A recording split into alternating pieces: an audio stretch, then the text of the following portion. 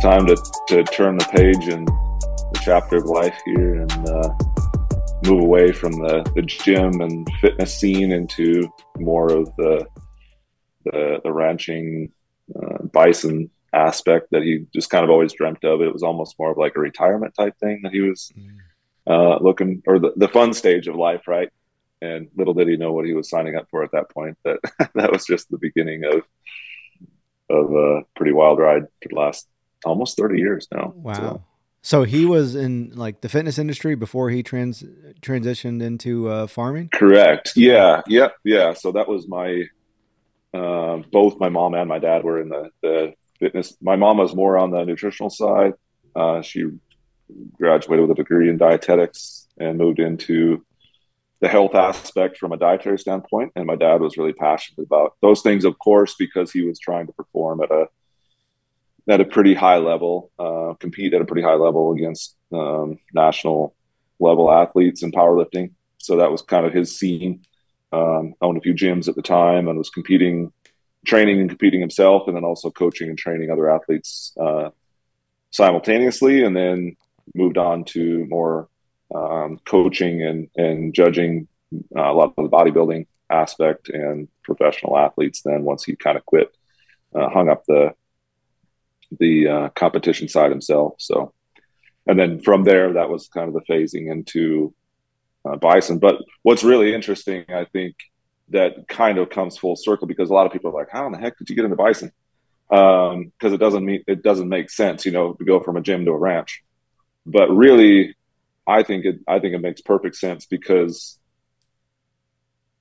ultimately what was the light bulb moment for them, what took bison ranching from a retirement hobby, if you will, to a full-fledged business like Northstar is today, was the light bulb of the nutritional element that bison are, and what everything that all the college years and all the training and all the fitness and just living in that space for so long, they were very attuned to what the body needed and what was missing in the marketplace. And bison just fit both of those like a glove.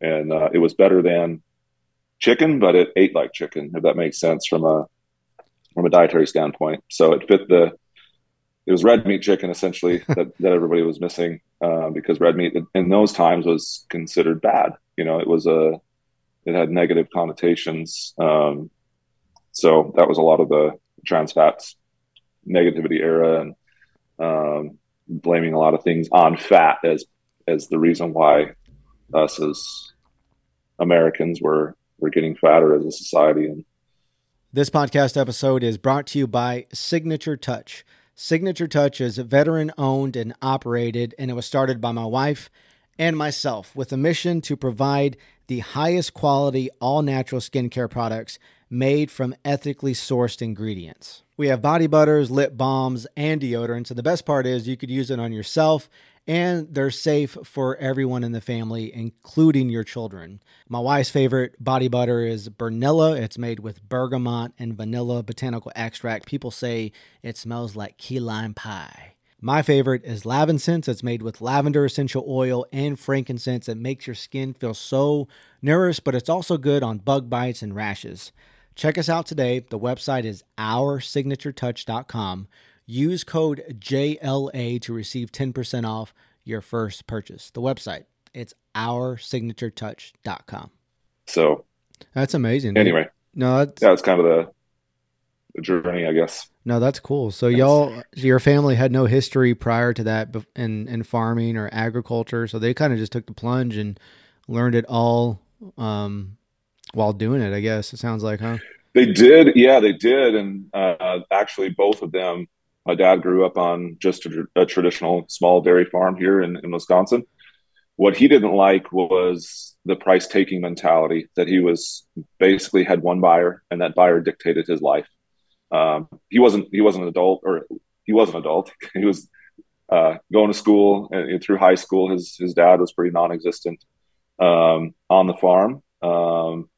And so he took the shoulder the burden of a lot of chores before school and after school, and trying to fit in sports and academics in the mix there, but saw that basically he was he loved the work, but was there was no future in setting his own prices and getting, having basically being a small business owner. You had all the responsibility of the farm, but no opportunity to maximize your efforts. And so that was what turned him off from that aspect. And my mom came from kind of the same background, but confinement hog operations in southern Minnesota is what she grew up on. And so they're both very familiar with agriculture.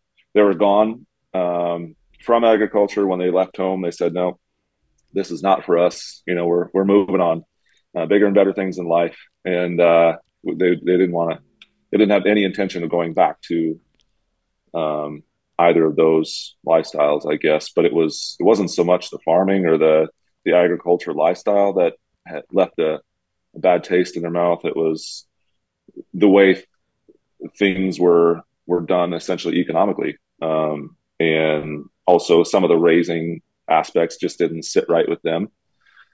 So they did have agriculture backgrounds, but and swore that they would never go back. But this is entirely different from that. But they were gone. One of my dad's mentors in the early years of getting into bison told him, forget everything you know. And my dad said, well, good. It's been just long enough that I pretty much have. So, because it's so different, the way that we raise animals now, and the way that they grew up, and the way that's more the traditional, conventional agricultural methods when it comes to livestock it's night and day different. The paradigm shift is really drastic, and a lot of people who have grown up in agriculture have the hardest time transitioning over to like a regenerative type model because it's so different. It's just completely opposite of everything that gets pounded into you, by big ag.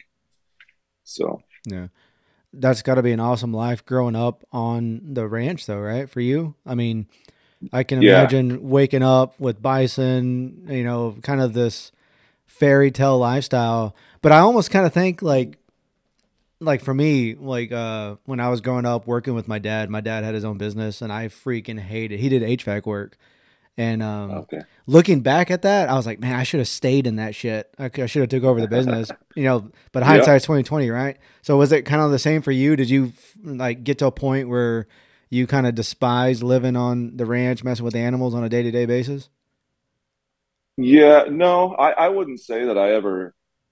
When I turned 18, we bought our first processing plant. And so then I moved into that element because if you look around the family, we're a family business.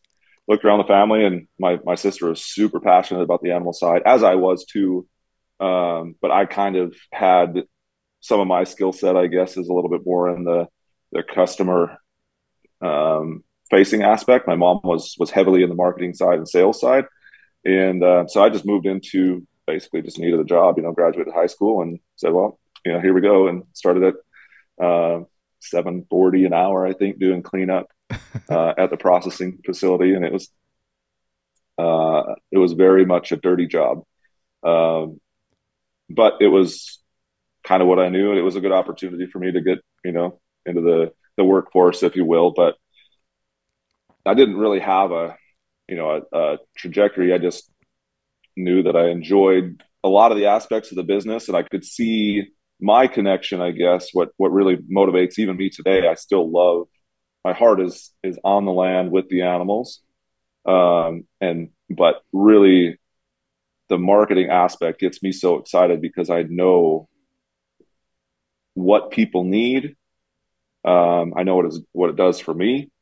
I know a lot of people, everybody needs product like this. And so to be able to bring that message to them and represent what is going on the land, and then recognize that every consumer that is purchasing product just further supports what is going on in the land. And there's the only way that can happen is if people buy the product. And so that's what really fuels me and makes me really excited is the ability to serve people with a product that is unlike most anything else on the planet, but then it affects, the land and the animals exponentially beyond me going out and hauling a few bales out to feed some animals. That's almost more selfish work for me that I would enjoy that kind of work. So I still love that aspect. And then like I said, I moved into the processing side of things early on, and have worked all aspects of the business, and much more on the sales and marketing side now, kind of leading the charge here. So, but yeah, to go back to your initial question, about 5 years ago, I guess my wife and I up and moved to New Mexico, and weren't really sure that this is what I wanted to do. I love hunting. I love the West. I love all the aspects of, bison ranching and living on the land and wild places. But the family business aspect takes a toll for sure. That is undoubted. But yeah, you don't really know. I think growing up and taking a lot of things for granted, in those moments that you don't see from the inside as readily. And so moving away, and I was still full-time working remotely in the business. And it didn't take me but a month or two, of being out of pocket, if you will, or not right on site, that I was like, man, I do truly love that. That is my passion, essentially. And so, yeah, through that time though, I was still flying back home and doing all the meetings, and still very much involved in growing the brand and reaching more consumers. But yeah, I definitely had those feelings. I think it's healthy to go through that season too, to really give yourself a gut check, kind of cut the ties essentially, and say you do have the opportunity to do whatever you want in life, and then what you choose, make sure that you love it. Yeah. And whether that is the family business or not, I think there's a lot that is taken for granted though in those growing up years in an HVAC business or whatever, that you just see what do you want to say, the stuff that isn't pleasant or exciting or beautiful or very sexy about running your own business. It's a grind.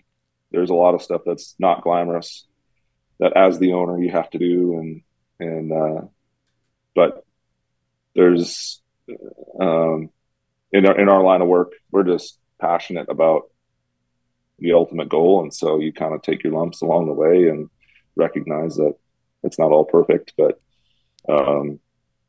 at the end of the day, you're really proud of what you do when you lay your head down on the pillow at night. So. Yeah. At Northstar, has it always been everything is handled in house? Because you said y'all have y'all's own processing facility. Has it always been that way, and y'all always kind of manage it, everything from beginning to end? Yeah. So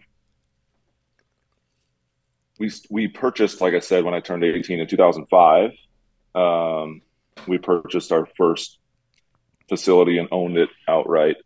But prior to that, ever since we harvested our first animal, we were heavily involved in the process. We didn't own the animal, but I look back, or I think back, and now owning a processing facility and doing some customs harvesting and cutting for local farmers and things like that. That's one of the services we offer to our local community, is to be able to harvest and cut and package and present a really beautiful product, I guess, to their consumers. But growing up, we spent a lot of time. We were heavily involved in harvest on the slaughter floor, of harvesting all the different organs and skinning and right down to it. If we got a big order, we'd come in and help on the cutting floor and do what it took, to be able to get that product out the door in a way that we were really proud of it. So, but like I say, on the owning side now, if we had a farmer that showed up that said, hey, I want to be, I'm going to stand on the slaughter floor and I'm going to help you skin, and I want to harvest this organ and that organ, and then I'm going to come back on Tuesday and I'm going to help you grind or cut some steaks or do, like, that blows my mind. But that's what we did. And growing up, I spent a lot of time so by the time, I guess we had 8 years experience before we even bought our first processing facility, because we were so heavily involved. So I would say, yes, we did. We have been from the start, from the jump, it was all in. And that was just out of a desire and a passion, I think, for serving the customer and getting them what they thought they were buying from everybody else that we could see being in the facility that weren't, that wasn't standard practice. What our expectations were and what our customers were communicating to us. So to turn around and take that message into the processing side of things, we had to take things into our own hands essentially, and make it happen. So with that standard, though, you can't subject yourself to anyone else. Yeah. And so that's what ultimately my dad didn't have a dream whatsoever of owning a processing facility, but it's become a necessary part of serving our consumer and maintaining the integrity of how the animal is raised. You can lose a lot of value through the processing aspect if it's not well managed and cared for all through that process as well. So yeah, we're pretty passionate about it now and consider ourselves professionals in that realm. Also, it's been a rough learning curve, and it's not an easy industry to be in because there's just meat in general is just, people assume that it just shows up in a can or something. I don't know. There's just this disconnect, that it's just like it's produced or manufactured or something like that. And so the art of meat crafting is dying. And so it's hard to find people that are really passionate about cutting meat because it's just like this lost thought or lost art, so that's a challenging aspect, but yeah, we're all in on all aspects, to make sure that what we provide to the consumer is everything that we want to be consuming ourselves. How did y'all fare during COVID since y'all had y'all's own processing facility? Did that impact y'all whatsoever? It did. Yeah. So COVID was crazy. So we were living in northern New Mexico at the time. Like I said, when I was living and working remote, and literally the orders COVID hit, like whatever it was. We were actually out, and my wife and I and our kids were out in around the Grand Canyon in Arizona. I think Flagstaff. We were at a hotel out there, and it was the weirdest thing. It was basically right. COVID hit, like when we were leaving the house. And by the time we got to our hotel, everything was a ghost town, and it was just like this weird alternate reality that you're living in. Like there was no room service, there was nobody in the hotel, like parking lots are empty, like there's nobody on the roads. It's like this apocalypse experience. But the orders just went, people were texting and calling me like, hey, the printer's burning up, like it's getting crazy. And by the end of it, we were only there for 3 days, but when we were driving home from Flagstaff to our home in northern New Mexico, it became pretty obvious that we were getting overwhelmed. And so I literally that night I packed my bags and drove straight through 18 hours home to Wisconsin to start, packing orders and help. So it was all hands on deck. Everybody shows up in that kind of a way to pull it off. But yeah, thank the Lord that we weren't at the mercy of another facility or a shipping warehouse, or, that we own the process and we could just decide whether or not we were going to ante up to the challenge, And so we grew like 400%, our online sales, I should say. And our business was quite different at that time, but we went from a 60% wholesale to 40% online business to 85% online and 15% wholesale in a matter of 4 weeks. We grew like 400% on online sales. Wow. And it was a crazy ride because it stressed every single aspect of our business to grow that quickly. But we stayed in stock better than almost anybody else on the internet. We ramped up our harvest and we're hiring people as quickly as we could. And shoot, we had friends in here, just like, hey, can you help us for an afternoon, just to hold the phones down a little bit. And it was wild. But there's a lot of people, that were just kind of sitting at home and, they were on work leave. The whole world was just kind of a big question mark at that point. But we knew one thing, that we had orders coming in the door and people waiting for food, and a lot of people that couldn't access food because grocery stores were empty. So it was almost this emergency response type situation. But yeah, thank the Lord that we had all the resources at our fingertips that we did to be able to answer the call, I guess. Yeah. That was crazy. That was really crazy. And how has the following been since then? Like I guess people just Googled like order like how do I get food to my house, right? I guess Yeah, that's how it right. organically happened. Like I'm Yeah, I'm blessed. meat delivery or food delivery. Yeah, Yeah. I guess I'm blessed in that my family has their own land and we get our own food that way. So I never yeah. experienced that, but I know it had to be scary for people going to the grocery store and seeing the Hmm. shelves completely empty. I can't Yeah, imagine what that feels like. yeah. Me neither. but it was at the same time. So I mean, I love to hunt and and we always have ample amounts of meat, in the freezer from what I've hunted. And I honestly eat. I guess I eat frequently what our products. But for the most part, I love to hunt. So I like to make all the things, that I hunt into our products essentially. And I just enjoy that aspect also. But yeah, for a lot of customers that were calling and sharing with us, their firsthand experience of what they were going through, it was really eye opening that we had drifted so far as a culture from connectivity to where things come from. Yeah. And it was quite obvious in that time, in that season, that it was a real problem. And the pendulum needed to swing back the other direction to get the consumers closer to the source. That we couldn't have so many layers and so many risky aspects of our food chain that were bound to break, or if they did fail, what happens? And the collapse of a food chain is a scary thought to a lot of people. It's very sobering, and so it forced a lot of people to change their paradigm on how they and reevaluate, how they develop their their relationship with their food and where they get things and finding sources. And it overhauled our food system in a really powerful way.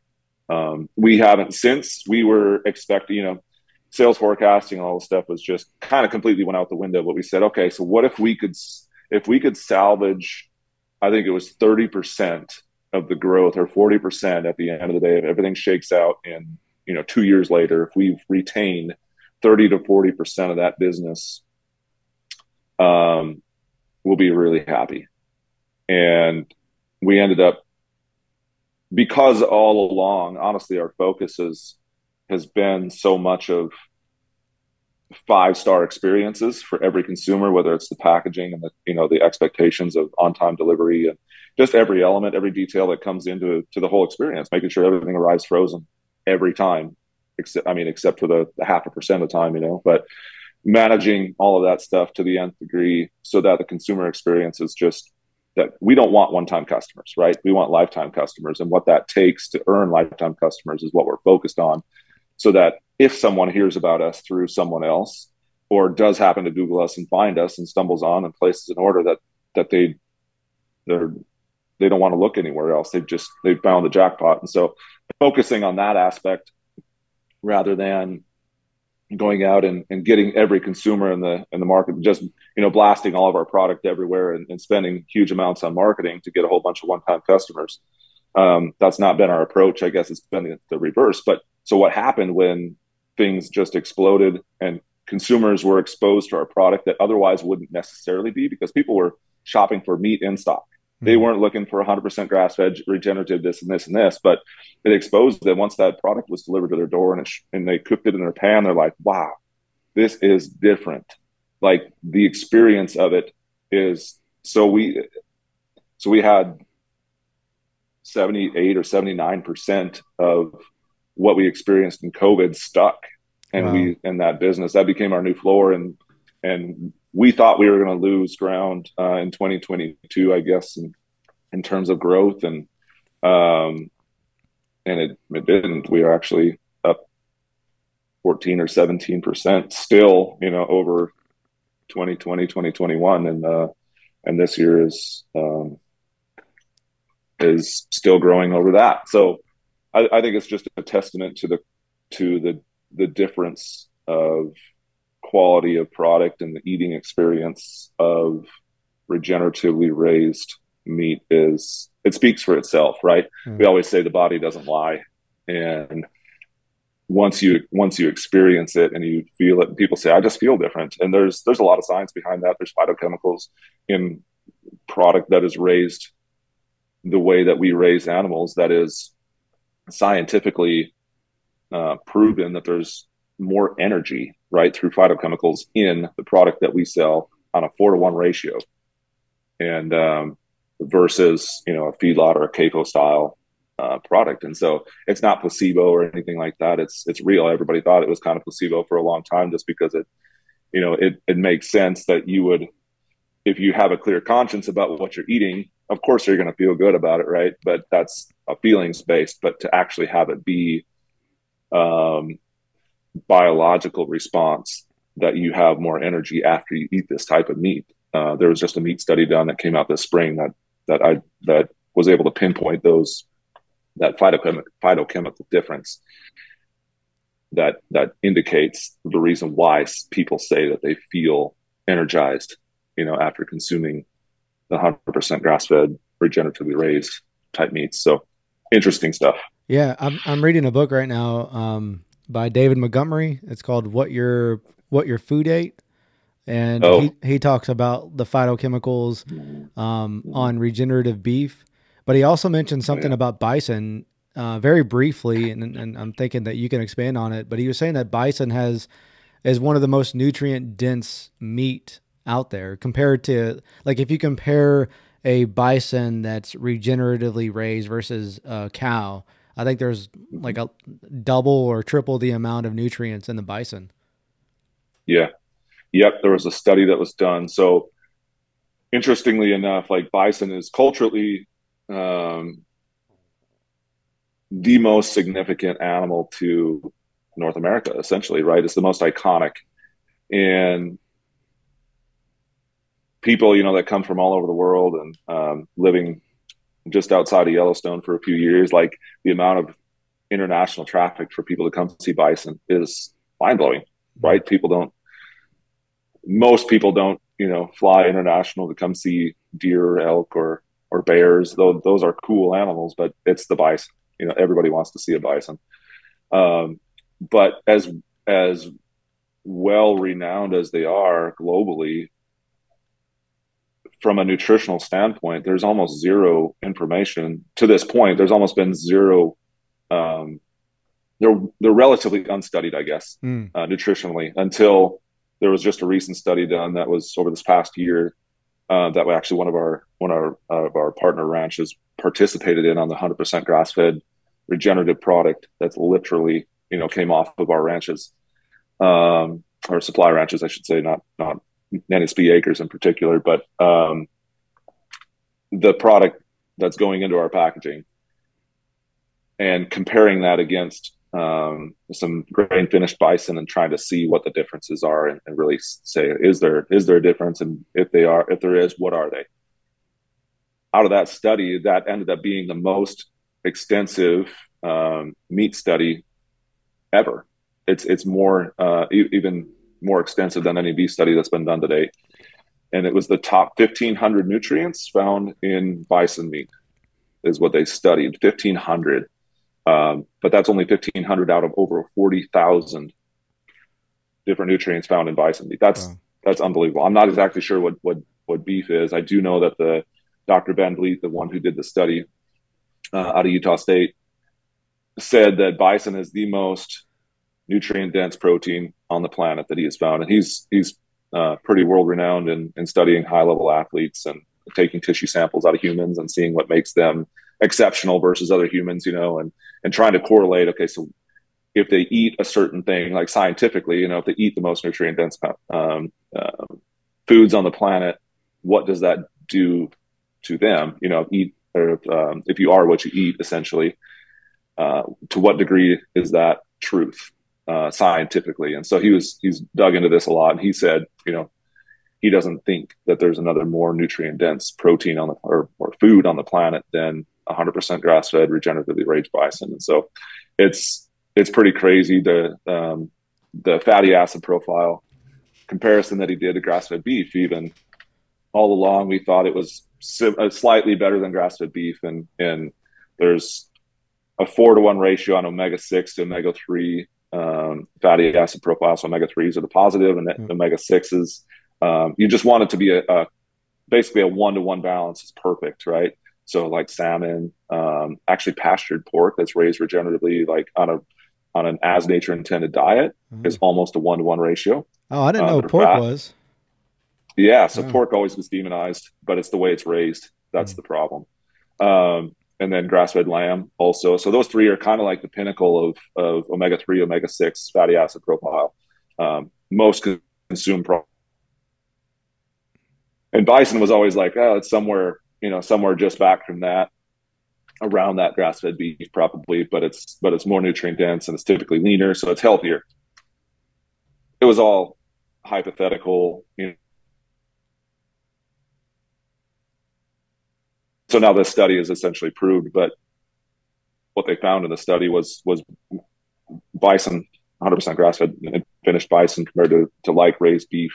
The bison was 1.7, 1.5 to 1.7. There was a little bit of a range to 1, which is exceptional. I mean, that's 3 times better than grass-fed beef. So that's just the fatty acid profile differences. So bison are, they're unmatched. I mean, I don't, everything we thought we knew or it seemed like, again, from anecdotal evidence or experience, seemed to point to the fact that they were superior. And now this study was just like a big billboard that said it's significantly different. So it's pretty cool to see that come out. And now they're doing a phase 2 on that study to answer questions that came out of the first study. That's always how science works, right? Yeah. But yeah, it's pretty cool. What's the total count of bison? How are the numbers looking? Yeah, there's around 400,000 in the world right now. So that's substantial, especially coming back from, the late 1800s where there was less than 1,000 at the lowest point where they were nearly extinct. So then conservation, basically the bison is the impetus for conservation around the world. But it started here, and it started with bison.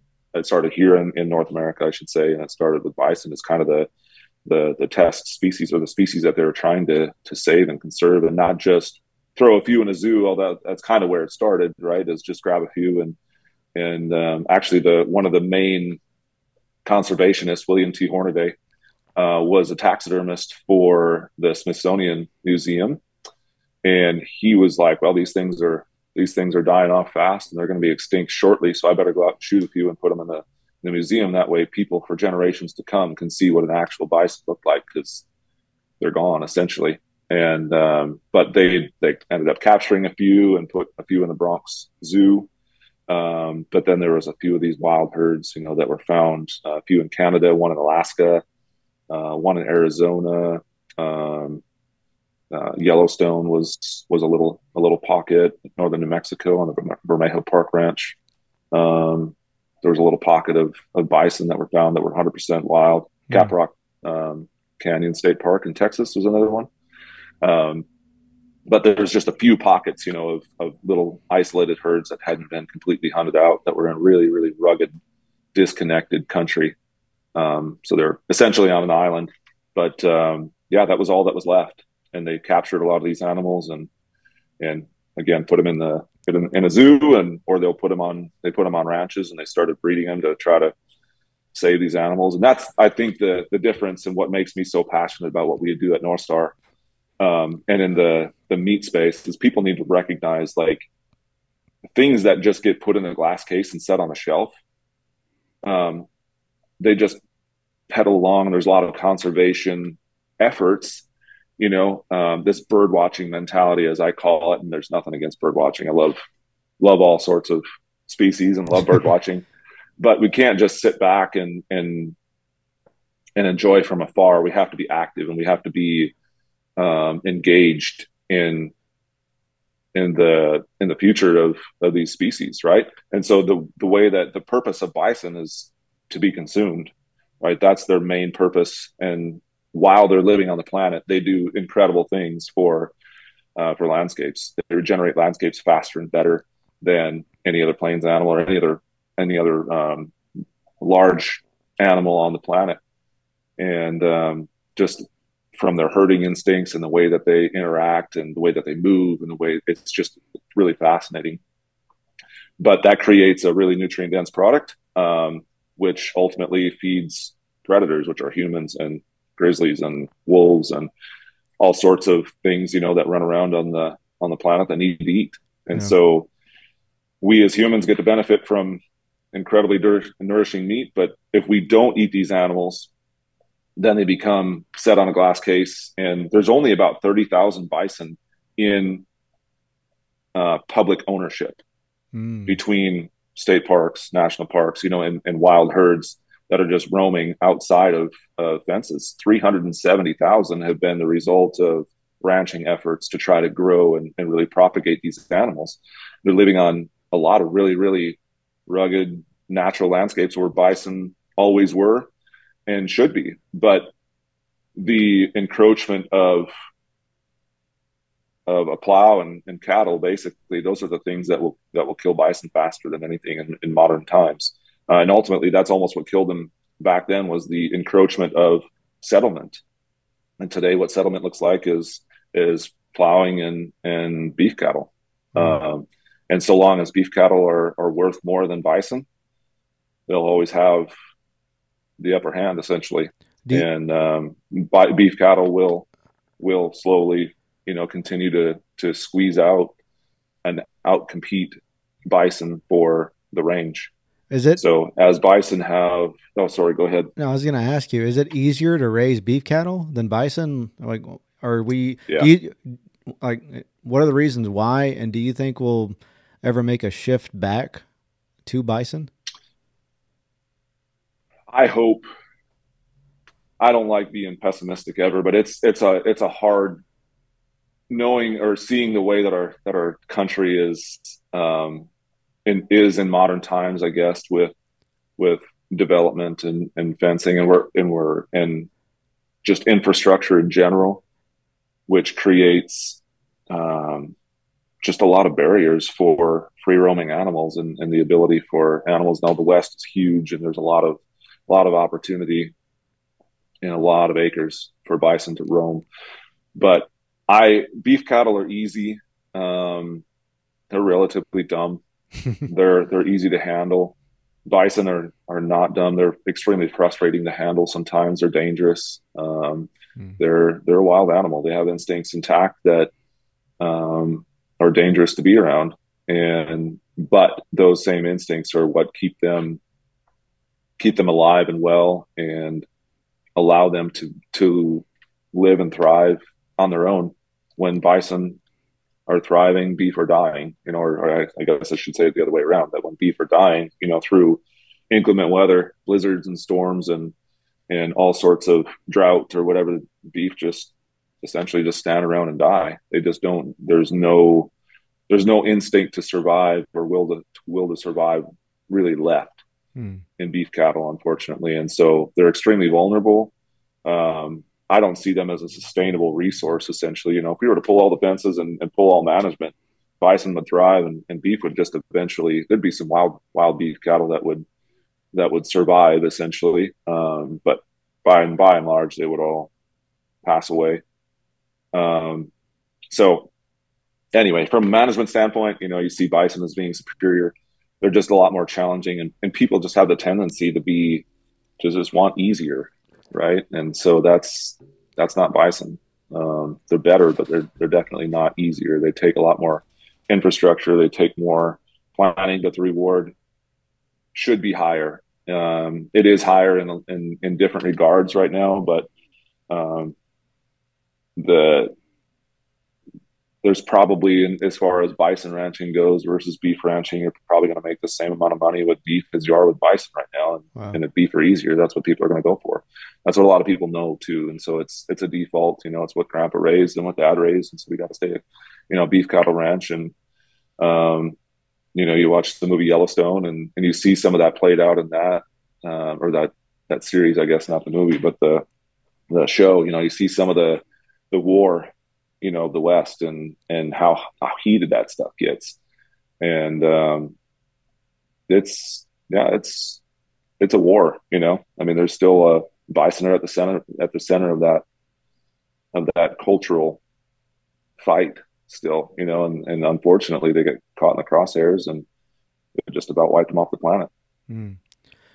Can you paint a picture for someone who's never heard of Northstar or who's thinking about ordering what Mm-hmm. it sounds like you collaborate with a number of different farms and ranches to Mm-hmm. uh, to package the product. And does it all go through the same processing facility?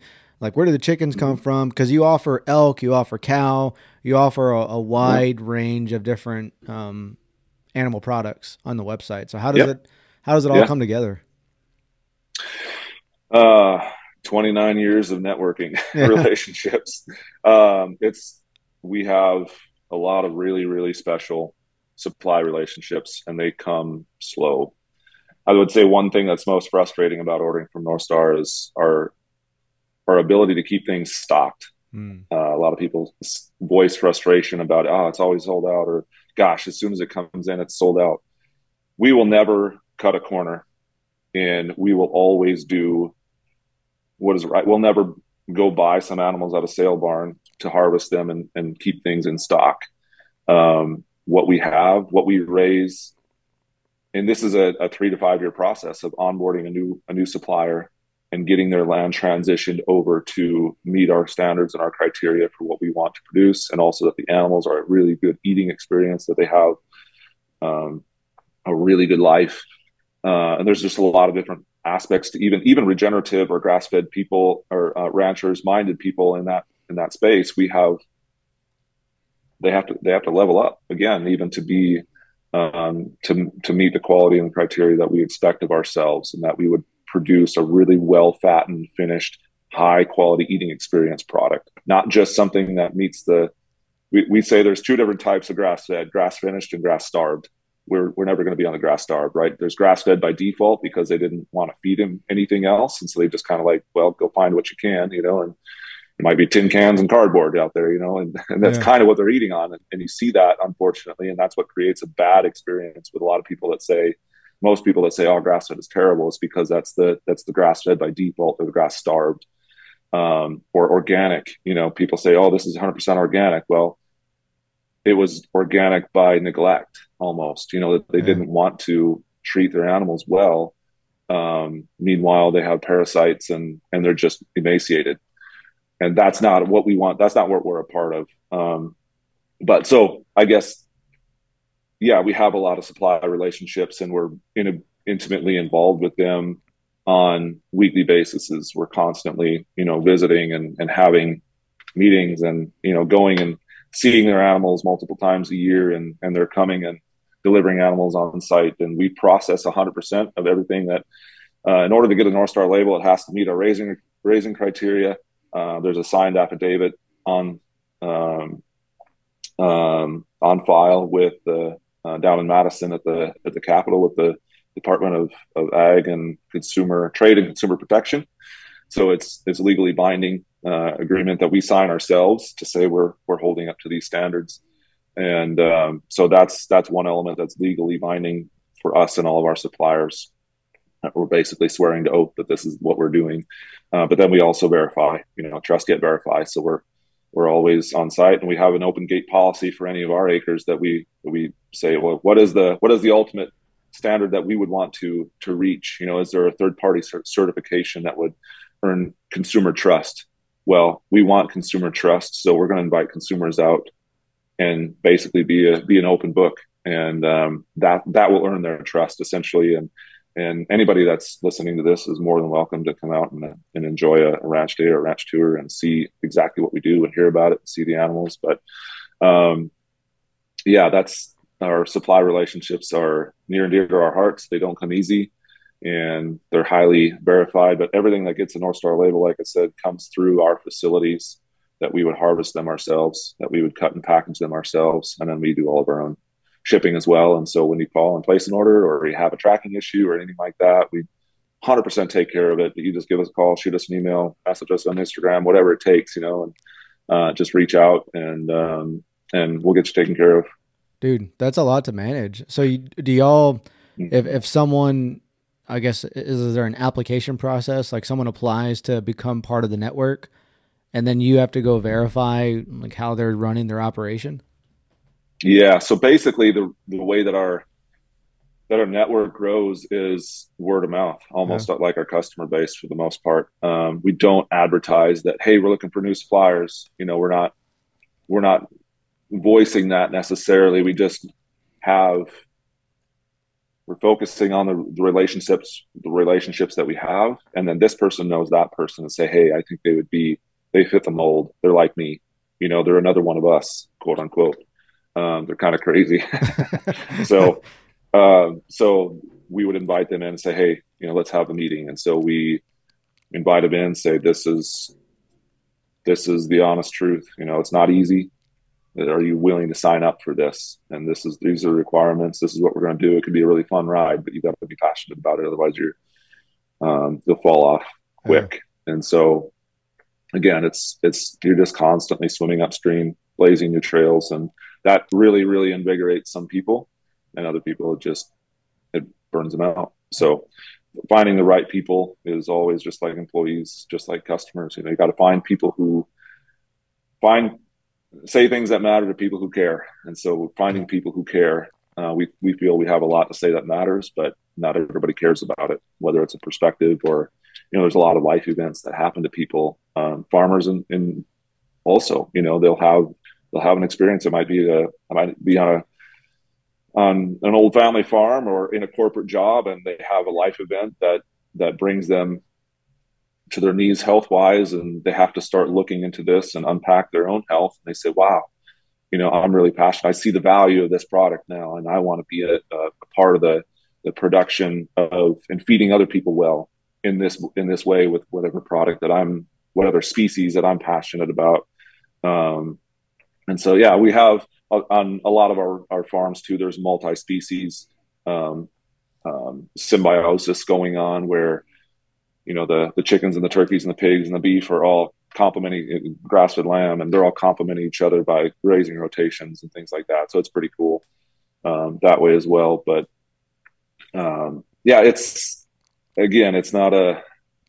there's not a real formula to it. It's just kind of organic growth. And again, like I said, it takes 3 to 5 years before, when the conversation starts to the point where we harvest our first animal, that's about the time period. So it's a long, slow, arduous process to walk out. And a lot of times that tests people's commitment, right out the gate. They say, ooh, financially, I can't wait that long or whatever. And so there's a lot of financial cost to it as well, and pressure that you have to be really committed, or you won't make it. There's a lot of certifications. You talked about the organic certification, and I just talked to a winery that they just got certified in. I don't even remember what it is. It's like the regenerative organic certification. Okay. How much weight do y'all put in certifications in general? Do y'all try to obtain any, or like what y'all's thoughts on it? We the only certification that we pursue doggedly is our inspection service of the safety and the quality of the food, because there's a whole food safety element to this that we're managing very tightly as well, and we want to excel at that as well as anybody, and be providing the safest quality, the safest food on the planet as well from a food safety standpoint. Outside of that, everything is watered down. The standard that we hold ourselves to, any certification that I've ever come across at this point, that we have ever, my mom and dad included, because I was only 8 when we started this thing. So obviously I didn't have too much knowledge of what I have today, or oversight. So anything that we've ever come across to this point has been a dumbing down. I'm not sure. There's always new ones popping up, and it's really, really, really difficult. The best things are always so nuanced that you can't hardly put them in a box, right? How do you document and say never or always? Anytime you use those 2 words, you're sacrificing somewhere and boxing yourself in, and leaving yourself options that aren't always in the best interest of the consumer or the animal or the land. And so that's where I really, really hesitate to get too excited about a certification, because by default, certifications are, and policies, right? They don't encourage autonomy. They don't encourage problem solving. They just tell you exactly what you do, when you need to do it, and how and how it should be done. And who can predict that? Who can preempt COVID? Who can preempt and predict situations that haven't really been experienced yet? So you're constantly chasing your tail, trying to come up with new policies for new experiences, and it's kind of silly. It's a little bit of a wasted energy or effort, in my opinion. And I would say this too, as far as there's red flags, as far as what consumers can look at. There's critical mass points that you cannot cross in the food system. And I'm going to say, if there's a national chain carrying a certain product, it's probably too big to be truly authentic to the degree that you are likely looking for. That's what we're passionate about, I guess, even down to our field harvest. You can't scale the way that we harvest animals respectfully, and we're way too small to be able to supply a national chain grocery store with product. And to conceivably get there and still maintain the integrity of what we produce and how we produce it, it's almost impossible to think about managing to that scale all the intricacies and details of every single process and every single step. Now, there's an awesome quote that I heard. I think it was the founder of either North Face or Patagonia, that said, he had a sign above his desk that said, "No detail is too small." And he had crossed off two. And so basically it just said, "No detail is small." And I think that is so true, right? There's no details are small, right? Especially when it comes to human relationships and human interaction with our food. Like, everything matters substantially. And so to have this mindset of, or when you're looking at your food and seeing where you're sourcing it from, if there's enough volume going through a certain pipeline to be able to supply a national type grocery store, it's not what you're looking for. That should be a red flag. Yeah. From a critical mass standpoint. But also when it comes to certifications, if it's got a certain popular certified bug, there's probably compromises somewhere along the way that they're having to make that aren't necessarily in the best interest of that product and the consumer. Yeah. What was interesting, I don't remember exactly what I asked him, but it was somewhere along the lines of, like, regenerative organic. I thought that they would come and test their soil and be out in the field and really like looking at stuff. And he said that they don't come and look at their fields. They look at their paperwork is what they look at. Yeah. So, and I'm kind of a pessimist, half the glass is half empty kind of guy anyway. And I'm like, oh, so it's a money grab is what it is. Yeah, exactly. Yep. Somebody's looking for that seal that basically people can put their trust in and say, okay, I'll give you money. It's in a producer's mind, it's their fast track to consumer trust. Yeah. And that doesn't come quickly. People have to be exposed to a certain certification for a long period of time to be able to earn the consumer trust so that they can trust it on your packaging. Trust is not earned overnight. And anytime you try to cut those corners, it costs a lot of money and it's rarely effective. Yeah. And a money grab is the perfect example. And I feel sorry for, a lot of those people that are investing in those types of things, because it's a bit of a scam. Yeah. It's sad to see. You ever seen Tommy Boy? Oh yeah. That just reminded me of that of that scene. He was like, well, I could put a label, I forget what he says, that part about a butcher's ass or something. Yeah. That's a funny part. Yeah. Man. Something about a T-bone. Yeah. Yeah. Get a good look at T-bone. Yeah. I forget. Yeah. I'm going to have to go look it up now. Yeah. You talked about the field harvest. Can you paint a picture of that? Because that seems Mm, like every time you talked about it, you can tell it's something special to you and how y'all manage that. So can you talk about like what a field harvest looks like? yeah. It's the best hunt ever. Like if you could script, I'm a hunter. If you could script the best hunt, as far as the way that you came upon that animal, or the way that you found that animal, and the way that you were able to take that animal's life, um, it's the most humane you could possibly write it up, right? So we just harvested a bunch of elk this last week, and they were so chill that nearly every single animal that we had harvested was laying down chewing its cud.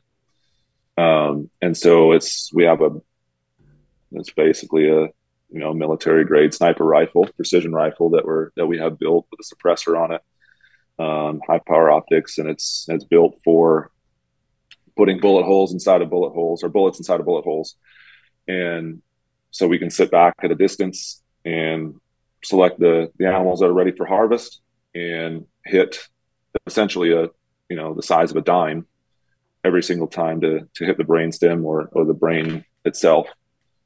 Um, and it's instant, instant lights out for that animal. It's the most peaceful way you can possibly harvest an animal. I mean, we had an animal welfare auditor come out and do an audit on us, and her remark at the end of the day, and she was very professional the whole entire time, making notes, and just spent the whole entire day and watched several harvests. And at the end, she just basically summarized, and she said, "I cannot imagine a more peaceful way to go." Mm. And I don't even think she was necessarily even referencing to the animals that were like, well, if I guess, if you got to do that, this is probably the least of the worst, or the best of the worst, or whatever you want to say. But just in general, the animals are literally living their best life out in the wide open pastures that we have right around our processing facility. Sits right in the middle of a farm, of an 80-acre farm, and so we have pastures out there that these animals are grazing through just like they would any other day of their life. And so they get drive out there with a tractor, and like I said, sit from a distance and harvest those animals, and quiet, and it's pretty amazing. So it's yeah, the animals are raised up until that point as if they were essentially wild, on their wild native habitat and diet, and they get harvested in a way that's, like I said, the best hunt ever. Mm. And it's pretty cool. Is that something It's that a you it's a do with your local community? Like, do you bring people out and do it with them and show them how to uh, clean and skin and all that stuff? we sure should. I know we have a lot of to this point we're Midwestern folks, and we don't necessarily we take a lot of pride in what we do, but we don't see ourselves as special or anything like that. And we focus so much on the consumer as doing it well, and we need to be better about inviting them in so that they can experience it themselves, and not just us doing it and them serving exclusively. That's something we're really passionate about. But yeah, we could.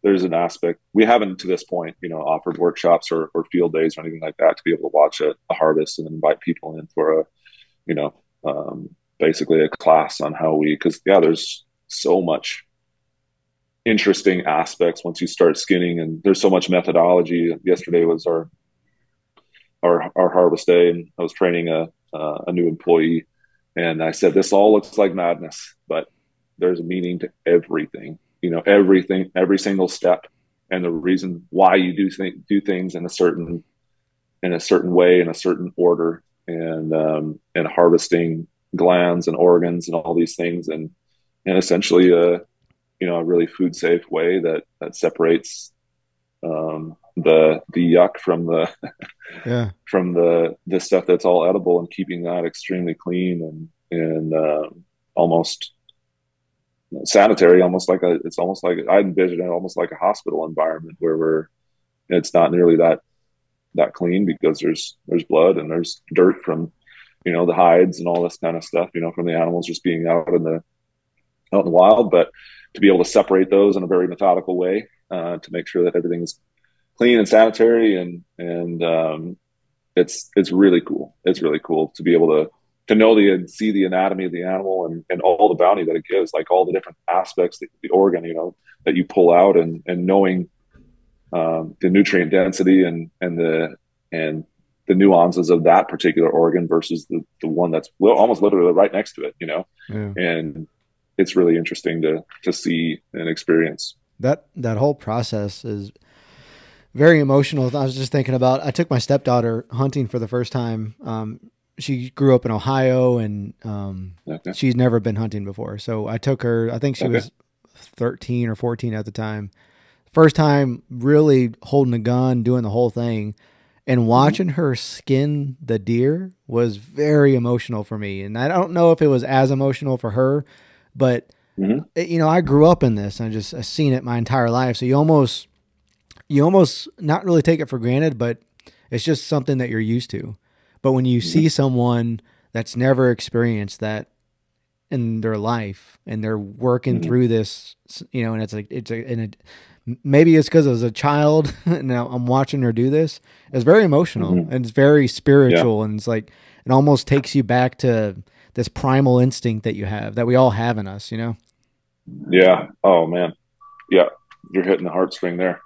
Um, yeah, I would say, like, it's hard to describe, right? Yeah. What those emotions are, like you're saying. Like, I don't quite understand what was going on, but it was very emotional and spiritual. And I think in that process of harvesting an animal's life, like recognizing, being fully conscious and fully aware of what you're doing, that we're not avoiding any truths to what we're doing here, um, but doing it in a way that's so respectful, is and honoring an animal's life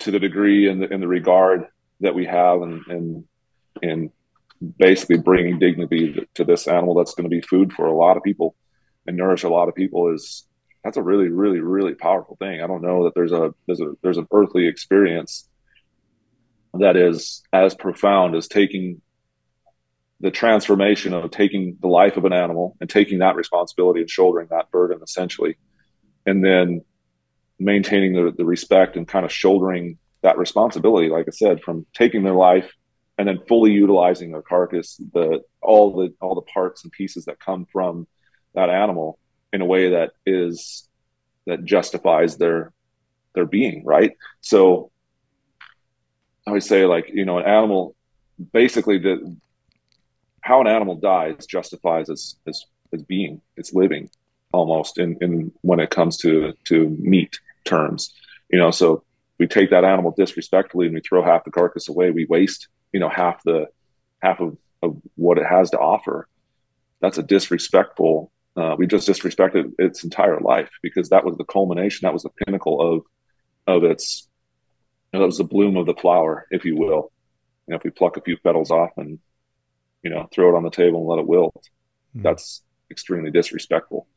And our job is to pluck that animal in its full bloom and maintain the beauty through the entire process, so that the end consumer gets to benefit from it in the full bounty of what it was intended for, right? And that ultimately respects the animal's life, from the very beginning. And so I think that's a really cool process. I'm passionate about. I guess a lot of the reason that we moved out west, too, was for me to focus a little bit more on guiding hunts. I love to guide elk hunts in particular. That's like my favorite, but all species.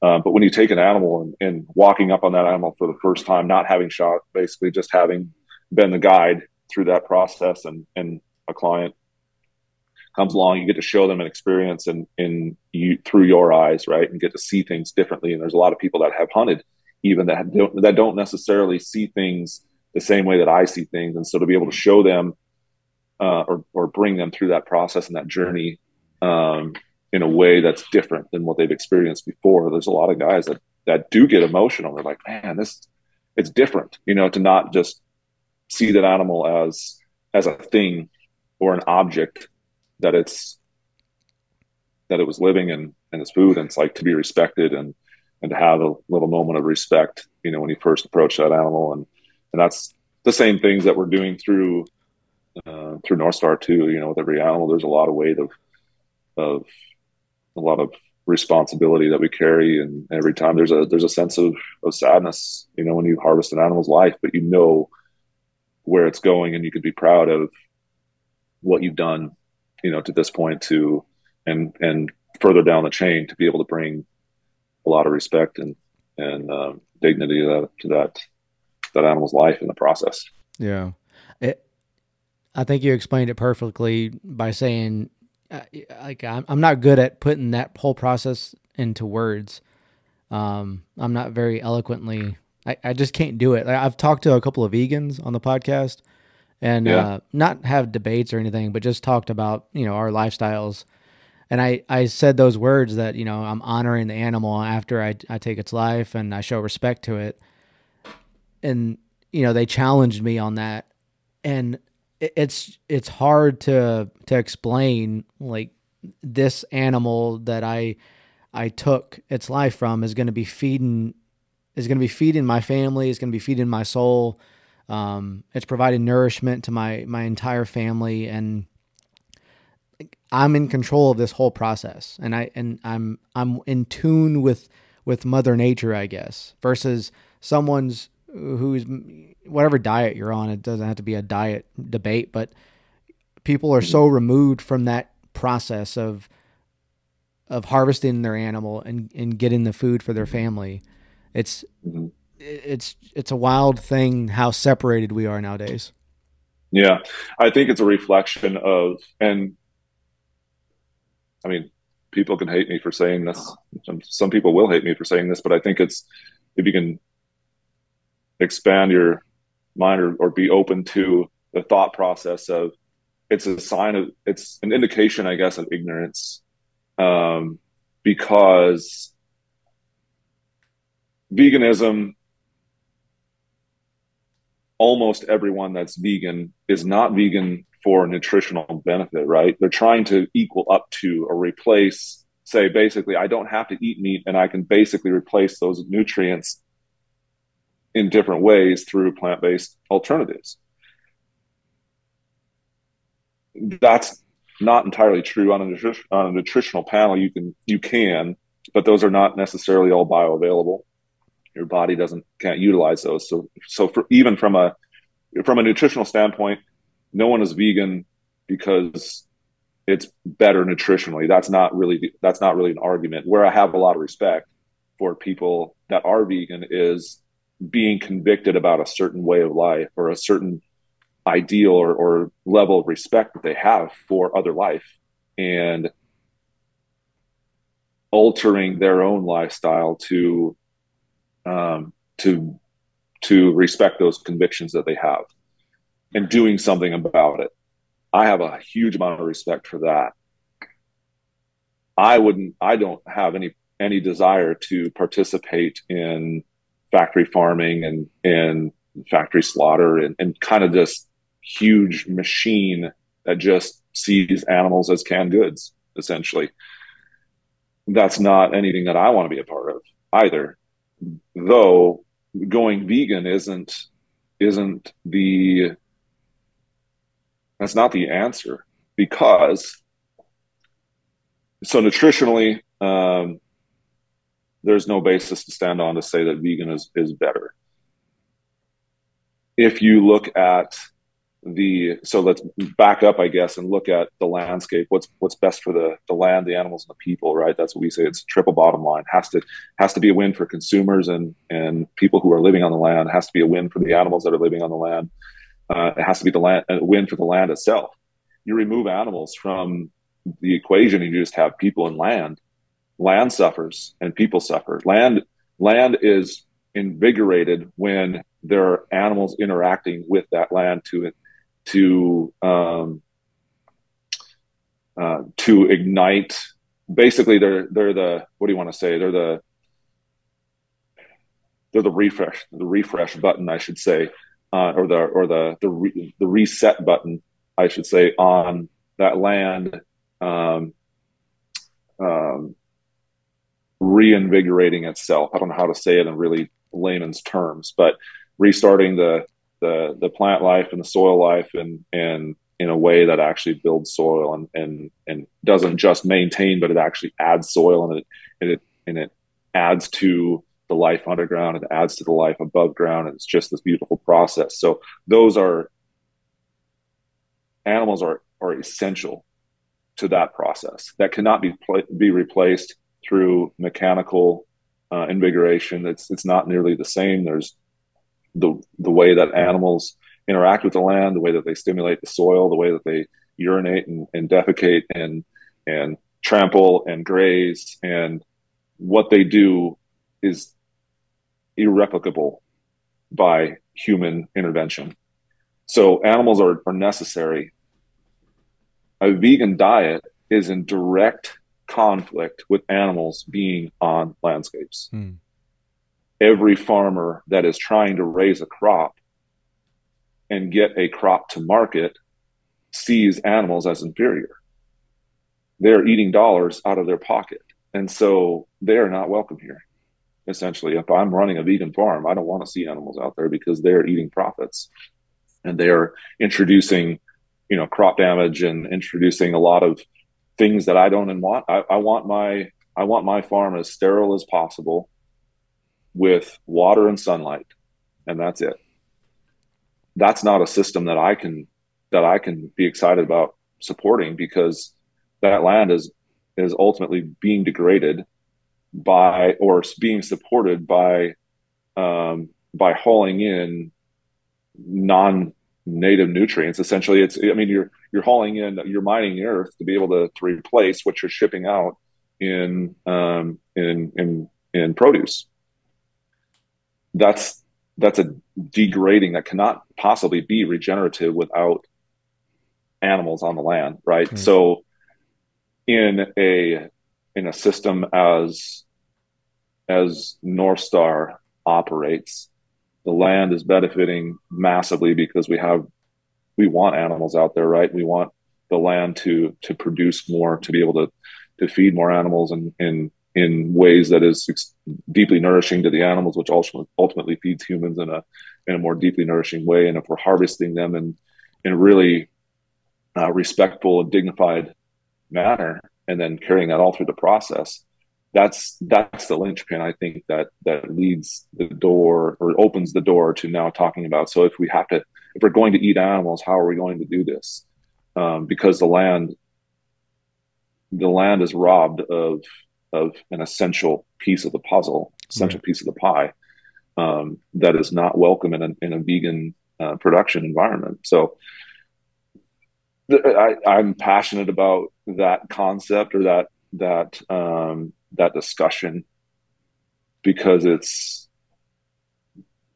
I respect the people that uphold those beliefs, but it's a sign of ignorance, in my opinion. And it's not any fault of their own. I'm not singling anyone out, but I would invite anyone out to let's go take a look at Northstar and see what's going on there and experience it yourself. And then let's go, on the other side of the county and see what's going on in a cornfield or a soybean field or a pea field or a canola field or whatever crop you're looking at, that you want to talk about, or a kale field or a lettuce field. I mean, anything. I mean, it's monocrop, it's monoculture. There's no diversity. There's no life welcome outside of what you're trying to produce out of the soil, which is ultimately degraded soil that's only getting worse. So anyway, it's a broken system, but ultimately it's a consequence of our industrializing animal agriculture, which is, and we've done it to ourselves, and it's something that we're passionate about doing differently. Yeah, you touched on, I guess the last thing I wanted to hit on is that Northstar, you don't waste anything. You offer all the organ meat and, a wide range of it. Are people becoming more receptive to eating organ meat or organs? Absolutely. I think everybody has a desire to, especially now, there's so much hype around organs. I mean, Liver King's fairly controversial, but he's a guy that's put things on the map. Dr. Saladino has done a great job of educating people, the masses essentially, on the value of organs. And it's been known for quite a while by a lot of the professional athletes and people who really understand human performance and what creates uh, the most vibrant human being, the most exceptional performance, human being. I think that's what's really interesting. I'm super passionate about lifting and human performance, from that standpoint, not only just mentally, but physically. Like what are those things that make you better? And what are those things that don't? And just understanding a lot of that kind of stuff. But organs are superfood, like the definition of superfood, and people recognizing that and really coming around that and celebrating that and getting excited about it. The tripping point still for almost anyone is the palatability. They don't taste like candy, although I think our I think it also takes it's a paradigm shift for people to recognize, like, once your body recognizes, like, this is good food, this is what it tastes like. I think it's different. You can recognize, your body can be trained to, they taste very different than almost anything else, but nutritionally they're different than almost anything else on the planet as well. So I think naturally the flavor is going to be different. But if your body knows that that's what good tastes like, it's interesting how your body starts to adapt and start to crave that. And once that flavor, bursts in your mouth, you're like, ooh, that's what I need. I know that because I connect it to how my body feels after I've eaten it. So that biological response, I think we've broken that in as a culture because we just haven't eaten it, and our bodies don't really even recognize it almost. So, but over time, I definitely see where it becomes a lot more palatable to me. But in one way that we've really became intentional about getting organs out to the public in ways that is more consumable has been through our ground blends and incorporating organs in with muscle meat in a way that anybody that eats enjoys a burger, or a ground meat, something of some sort. And so it's the easiest way to incorporate it into tacos and spaghetti and chili and a hamburger or whatever you're going to consume that uses ground meat. You can just substitute with a ground blend and get a little bit of organ in every meal, or a few meals a week.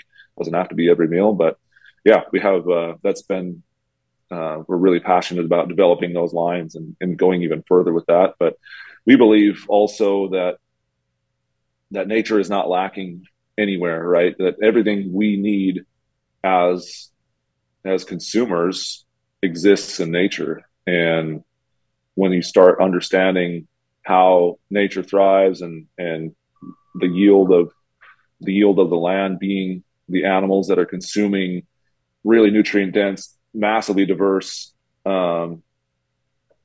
forages and things that are not really palatable to humans, but they upcycle and they harvest all those nutrients and gets condensed into their muscle meat, and then we consume the muscle and we get all the highly palatable benefits of those and organs. So then we take that and then we create blends and things, and once you start looking at the different nutrient profile that's found in organs, a lot of what we're supplementing on the expensive, supplement side of pill popping and things like that gets replaced just through diet. And so through convenience and affordability of blends versus, a supplementation type diet, that's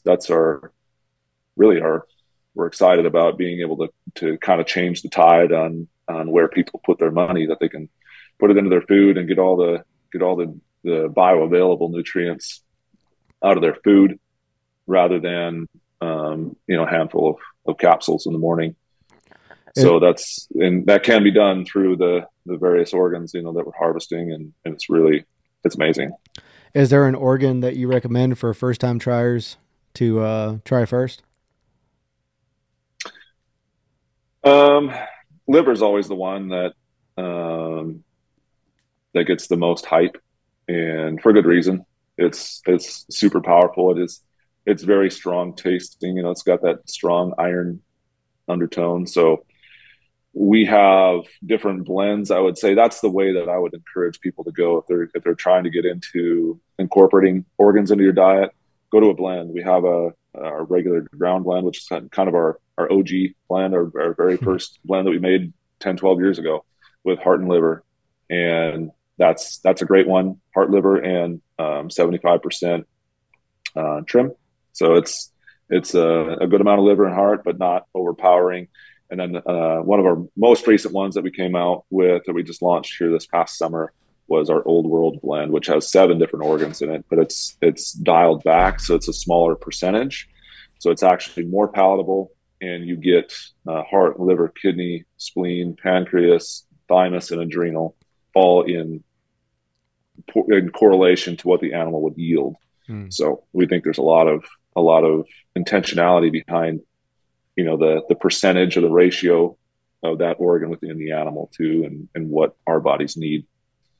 So that was cool, man. Yeah, I would say, check out, if you're interested, just check out the website. We've got 11 different blends, ground types just in bison alone. We have a lot of different species. So find the species, find the blend that you like.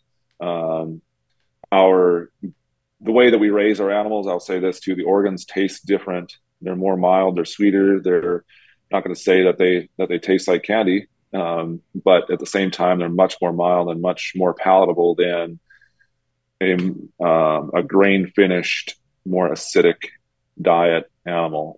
It's not as strong and pungent, I guess, of a flavor in those organs, just because it's a more balanced pH, more of a neutral pH versus an acidic environment. So there's flavor profiling difference there too. Well, Sean, I know you're a busy man, so I appreciate your time. I'll let you get back to work, man. How can people follow you on social media, and what's the website? Yeah, NorthstarBison.com. Find us there. We got a lot of good resources on there, as well as our web store. And then our Instagram handle is just at Northstar Bison. So that's kind of the 2 best places, that we're most active. But yeah, shoot us an email, give us a call. Message us on Instagram, whatever. You can just reach out. We're highly engaged folks. Man. Well, I appreciate your time, dude. And I'll let you know. I'll tag y'all. You. I'll try not to spam y'all too much when this comes out.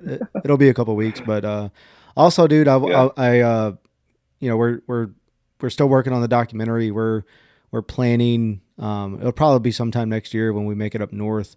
But we just did a couple more stops here in Texas, so we're done with our. Well, I say we're done. We're done with our interview portions in Texas. So we had like 4 or 5 stops. So we need to make our way out to California, out to your area, and some more spots up north. So that's the plan, dude. Cool. Yeah, I'm excited to hear more about that too, and what you got going on there. That's interesting. I think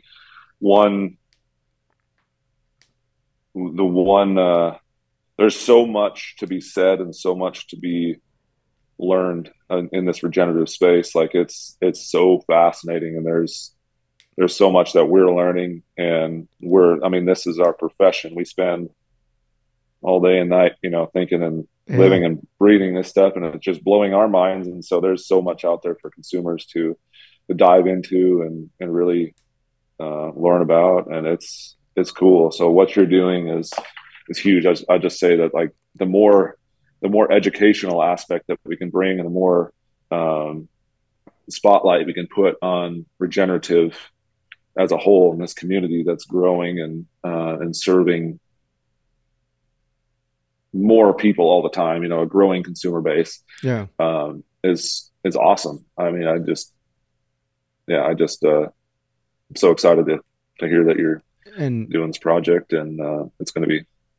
And thank you for connecting me with Dr. Van Vliet. How do you pronounce his name?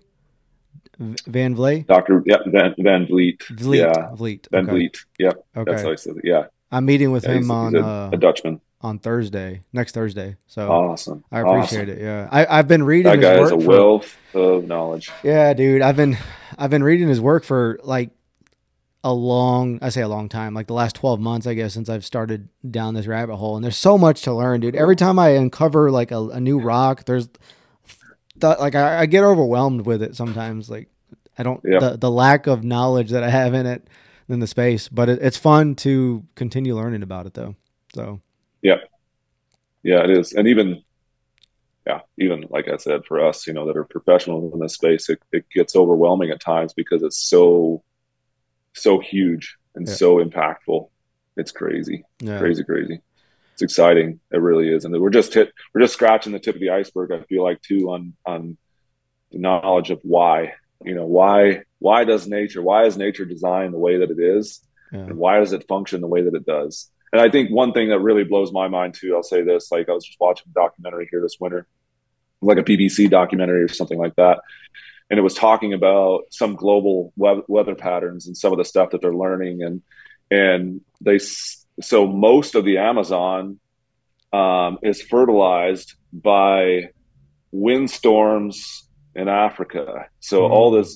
all this particulate that gets stirred up in the desert gets basically sucked up into the clouds, travels all the way across the ocean, and then accumulates and falls out of the clouds in the Amazon, and that's where most of the fertilization comes from. And so if there's transcontinental fertilization going on, what's going on all these soil subsystems essentially, Right. that are going that are in the prairie, and the communication between even the Midwest and the West, and just our little continent here, the East Coast to the West Coast, and Yeah. what's going on in those ecosystems and how they're communicating and correlating to each other. And we see things as wasteland and put in a landfill. Meanwhile, that was those nutrients were feeding another vital ecosystem that seemed disconnected. And so just the unintended consequences of things that we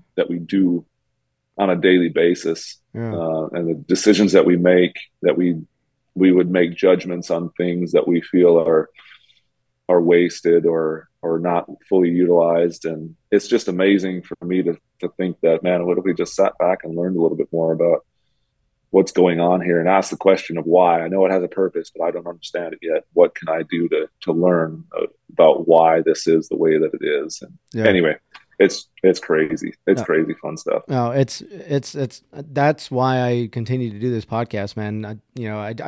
I just talked to this guy, I forget what group he's from, but it's the Pollinators of America or something like that. And he was talking Oh yeah. about how many different species of pollinators have been impacted through the use of neonicotinoids. Okay. And he was given some crazy facts, like a one square foot treated lawn can kill like 500,000 bees or something like that with these chemicals.